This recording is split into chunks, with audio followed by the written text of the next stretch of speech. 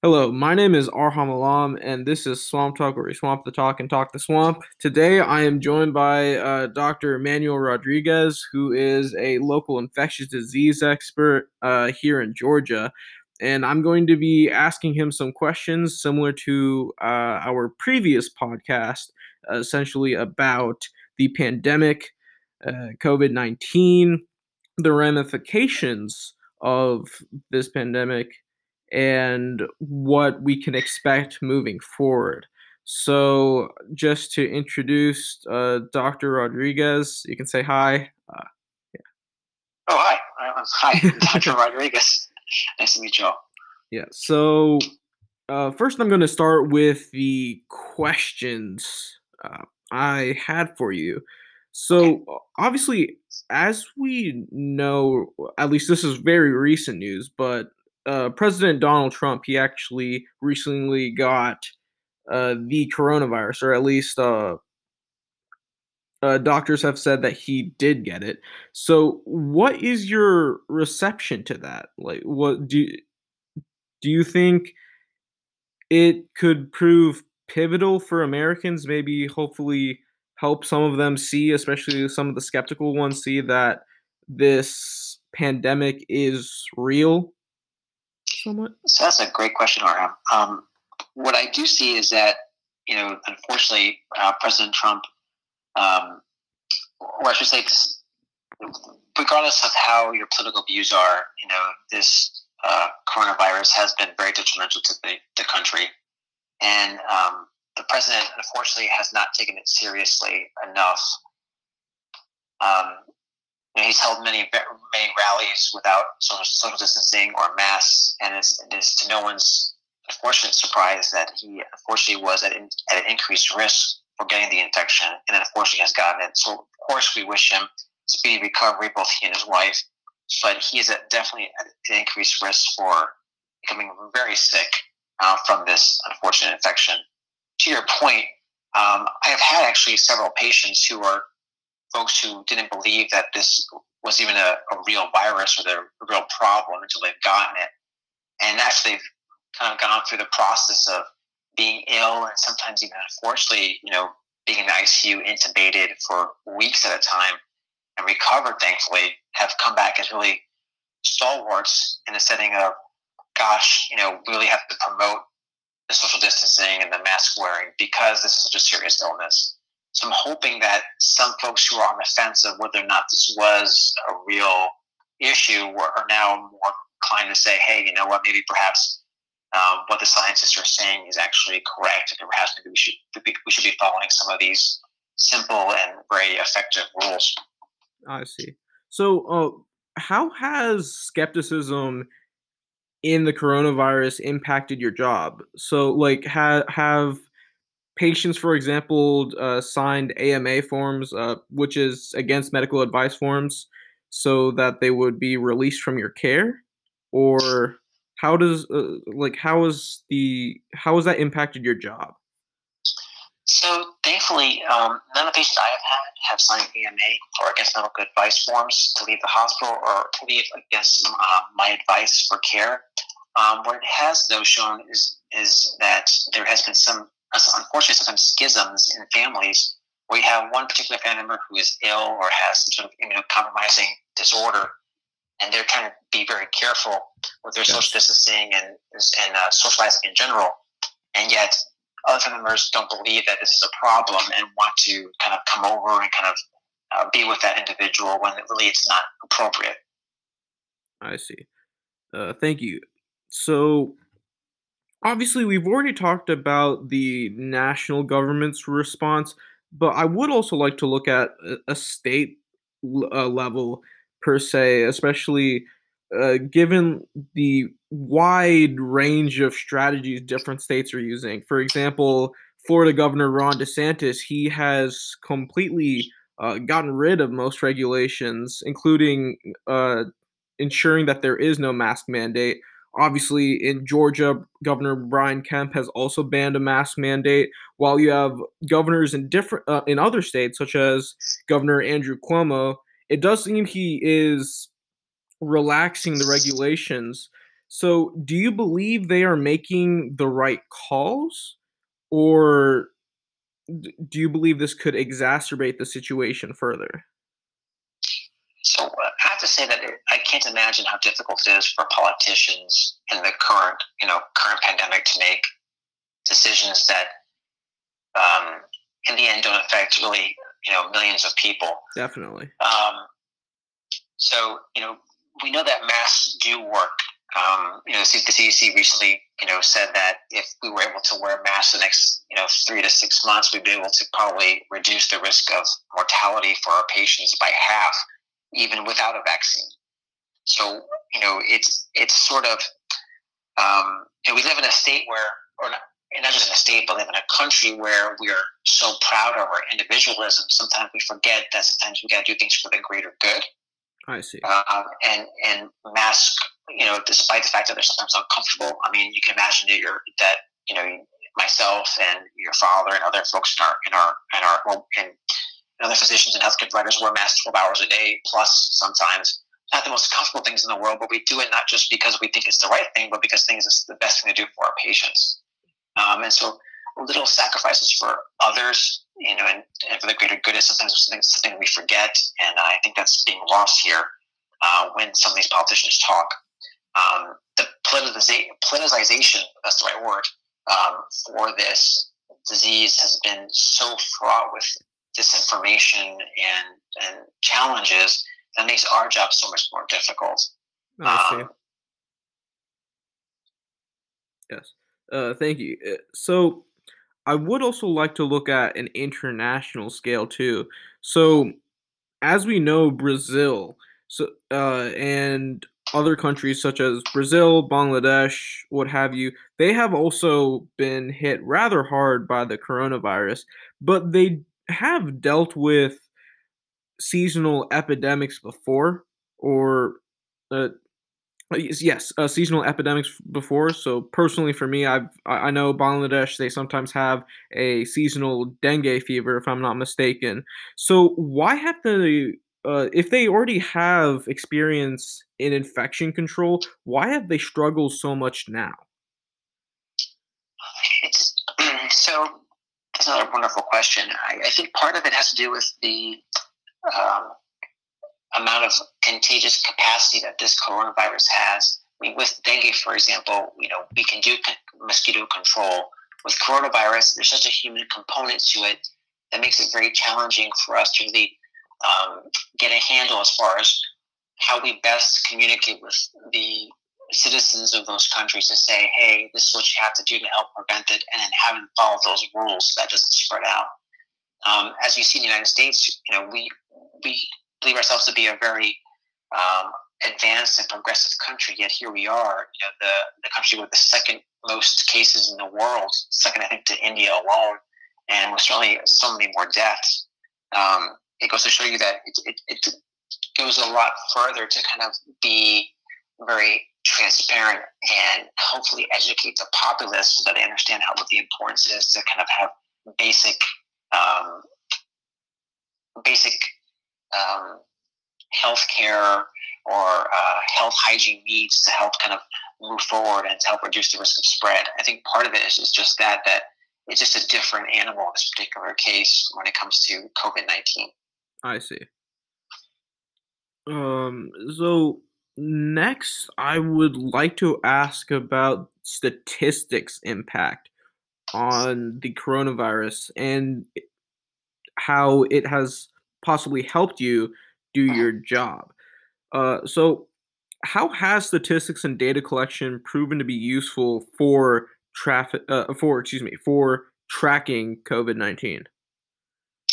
So certainly, the statistics that have been released both by the CDC and the Georgia Department of Health have helped a great deal with kind of recognizing what the risk is at a county level. As you know, our practice kind of varies between several counties, including Forsyth, Fulton, Canton, etc. Hmm. And understanding what the trends are is very important to kind of give us an idea of what we should expect. Several different companies are now in the process of using that data to help identify certain high risk populations. and that will also help identify hotspots. Clearly, this data has also helped identify which age groups and other risk factors are at high risk for developing worsening disease, more at risk for death, etc. So that way, statistics has helped quite a bit. Excellent. So, how do you believe statistics could improve, though? So, one is to make sure that the statistics that are being processed or being uploaded are accurate. When it comes to, for example, death certificates, sometimes there is a confusion as far as how best to identify the death and whether or not it's COVID related or not. So I think that just skew the information. The other thing too is that oftentimes the data as it is presented is sort of um, delayed. I mean, someone who has COVID today may not die for weeks to months sometimes, and Hmm. so the mortality rate does vary, and that kind of big picture is kind of lost sometimes in the day to day analyses. So I think in some ways we have to kind of qualify some of the statistics, and I think that's sometimes lost in the weeds when we hear it from day to day standpoint. I see. So, do you believe too many deaths right now are pinned to the coronavirus? Um, my guess, and I don't have any data to support this, my guess is that Okay. actually too little deaths are Okay, too reports to little. coronavirus. If you think that it takes about anywhere from 0 to 14 days, on average 5 to 7 days, to present with symptoms, and Hmm. then sometime afterwards to present to the hospital and then subsequent ICU, and then heaven forbid sometimes even death. It takes a long time for that process to happen. So I think the death rates are sometimes, I want to say, underreported, but sometimes underrepresented in the data because they haven't gotten to that point yet. If you get COVID-19 on day one, but yet you're an unfortunate person who dies on day 45, that information takes those 45 days to get published as a death, and that sometimes is not necessarily helpful so far out. I see.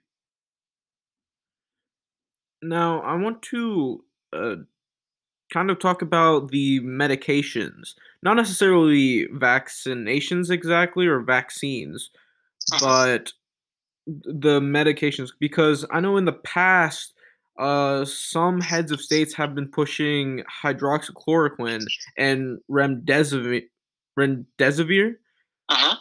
as medications to help quell the coronavirus.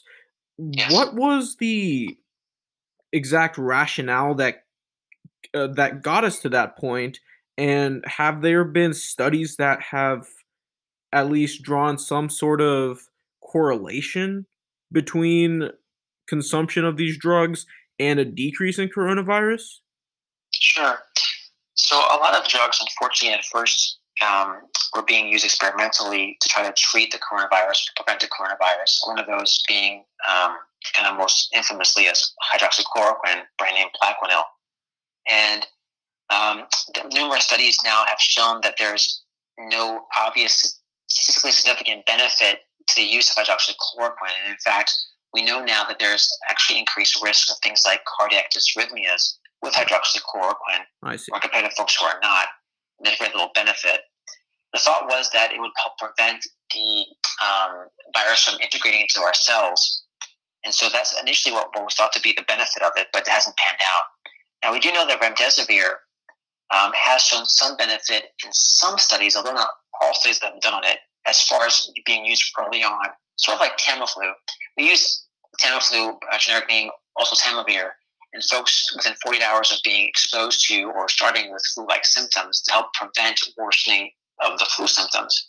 And generally, in most studies, the best it's done is reduce the flu symptoms for a day or two. Similarly, remdesivir, um, the earlier it's used, the more benefit it would likely obtain, similar to Tamiflu. But in reality, we don't have data to suggest that, as far as mortality and long-term morbidity, that is a benefit as of yet.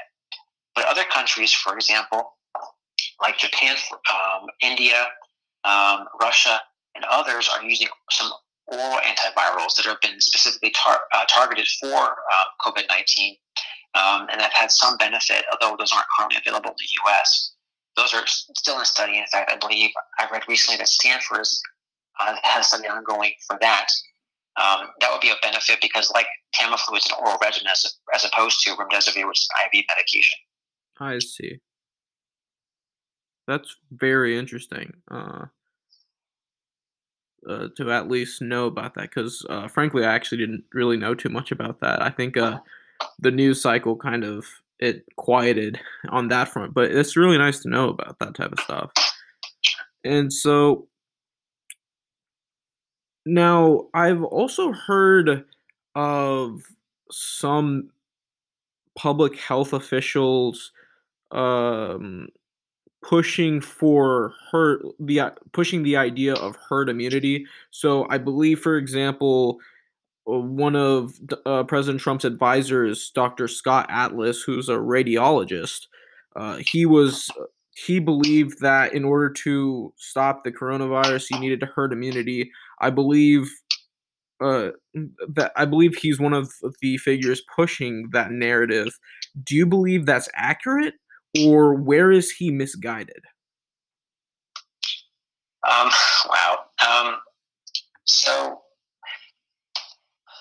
if there's no other, the problem with herd immunity is that you risk people who are at high risk developing serious problems with the infection, serious complication of the infection to also get infected. I see. You know, what herd immunity I think people think about people like the chickenpox parties they used to do Yes. years ago before the chickenpox vaccine was introduced in the 1990s, and so Yes. Yeah. um, we have children. Typically, children are less affected, have less complications, similar to what we have in the coronavirus right now. We talk about you know older individuals kind of getting together. You have more complications, more risk of death. So even if the risk of death is like 2%, we're talking about millions of people. That's a huge number of people you're talking about. That's true. And so I think in some ways he's misguided in that sense. And because the amount of herd immunity, so let's back up for a second. Sweden is a good example of this. Sweden has basically not done anything as far as social distancing or lockdown at all. And initially, people were scratching their heads saying, "Why would they do this?" But they have a very homogeneous population with very little travel in and out of that country. And recently, last couple months, they did have worsening coronavirus rates. Now they're getting better again. So, but the thought was, could we do herd immunity and then everybody be fine? In reality, that hasn't panned out. I don't know the exact numbers, but I thought that the numbers I've heard, like you need about 30% of folks to be infected with a disease in order to have herd immunity. And that's a huge amount of people and a huge amount of lost lives in order to have or achieve that number. I see. So the only way of getting around that is really through vaccination. Oh, okay, I see. So are you essentially saying in Sweden's scenario it partially worked, or I think I got a little bit confused there. So I think that the thing that I think honestly the truth is we don't know for sure. I think time will tell. I see. I think that because again they have a more homogeneous society. Mhm. Yeah. It's not a very large country. It's not like the U.S. where it's so diverse. I think they have a better shot of doing that. But even there, I think the loss of life will be higher than if they actually would impose things like social mask wearing and social distancing, etc. I see. Okay. So my last question is going to be, what will a post-quarantine society look like? And when do you believe we can expect this society? So a post COVID-19 environment is very challenging to project. We're talking about geopolitical changes potentially in the world structure. Right now, the U.S. is considered the preeminent the preeminent country as far as leadership. China is growing very rapidly. With our rapid changes that have occurred in the last several years, it could be very likely that we could see a change in that. Who knows that with the coronavirus, the way things are changing and the economics of things, and whether or not we get out of this recession as quickly or not, whether or not China supersedes us as a global power, who knows? I see. That's a huge, should be a huge change here. And I think in general, at a more kind of a personal level, I think people are going to be more self-conscious about not just what to do with coronavirus, but for example, influenza. and how we manage that. I mean, there have been countries for years that during influenza season they would wear a mask all the time, and gown up and gloves, etc. I mean, we may be moving more towards a society where we're more cognizant of those kind of things, where we really kind of just were laissez-faire about it. I see. There's also questions about whether or not like supply chains are going to change with this whole post COVID-19 society we'll live in. I think things are certainly changing. I think it's kind of very difficult to tell, honestly, what will happen. I see. How long it will take? Oh gosh, it really depends on how quickly we get the vaccine out, and how quickly. Not just what I mean by getting the vaccine out is not so much when we have the vaccine approved, but when we actually have it distributed. I see. Because it's one thing to have the vaccine approved, which could be really before the end of the year, but then how do you distribute it? If it's Pfizer with this 2-dose regimen, or some of the other companies are coming out with a 1-drug regimen, that's a huge difference. And if something's frozen, not frozen, etc., all those things are taken into account. And so it's very difficult to say for sure, but the distribution will be huge as far as the vaccine. I see. Okay. Thank you so much, Dr. Rodriguez. I really appreciate you for doing this interview with me. I've learned a lot from it. So, again, thank you so much. Of course, Aaron. My pleasure. Really a pleasure talking to you. Excellent. And to the audience, thank you so much for listening. I really appreciate it. I hope you also learned a lot from this podcast as well. If you would like for me to ask certain questions, make sure to email me at talkswamp@gmail.com. See you next time.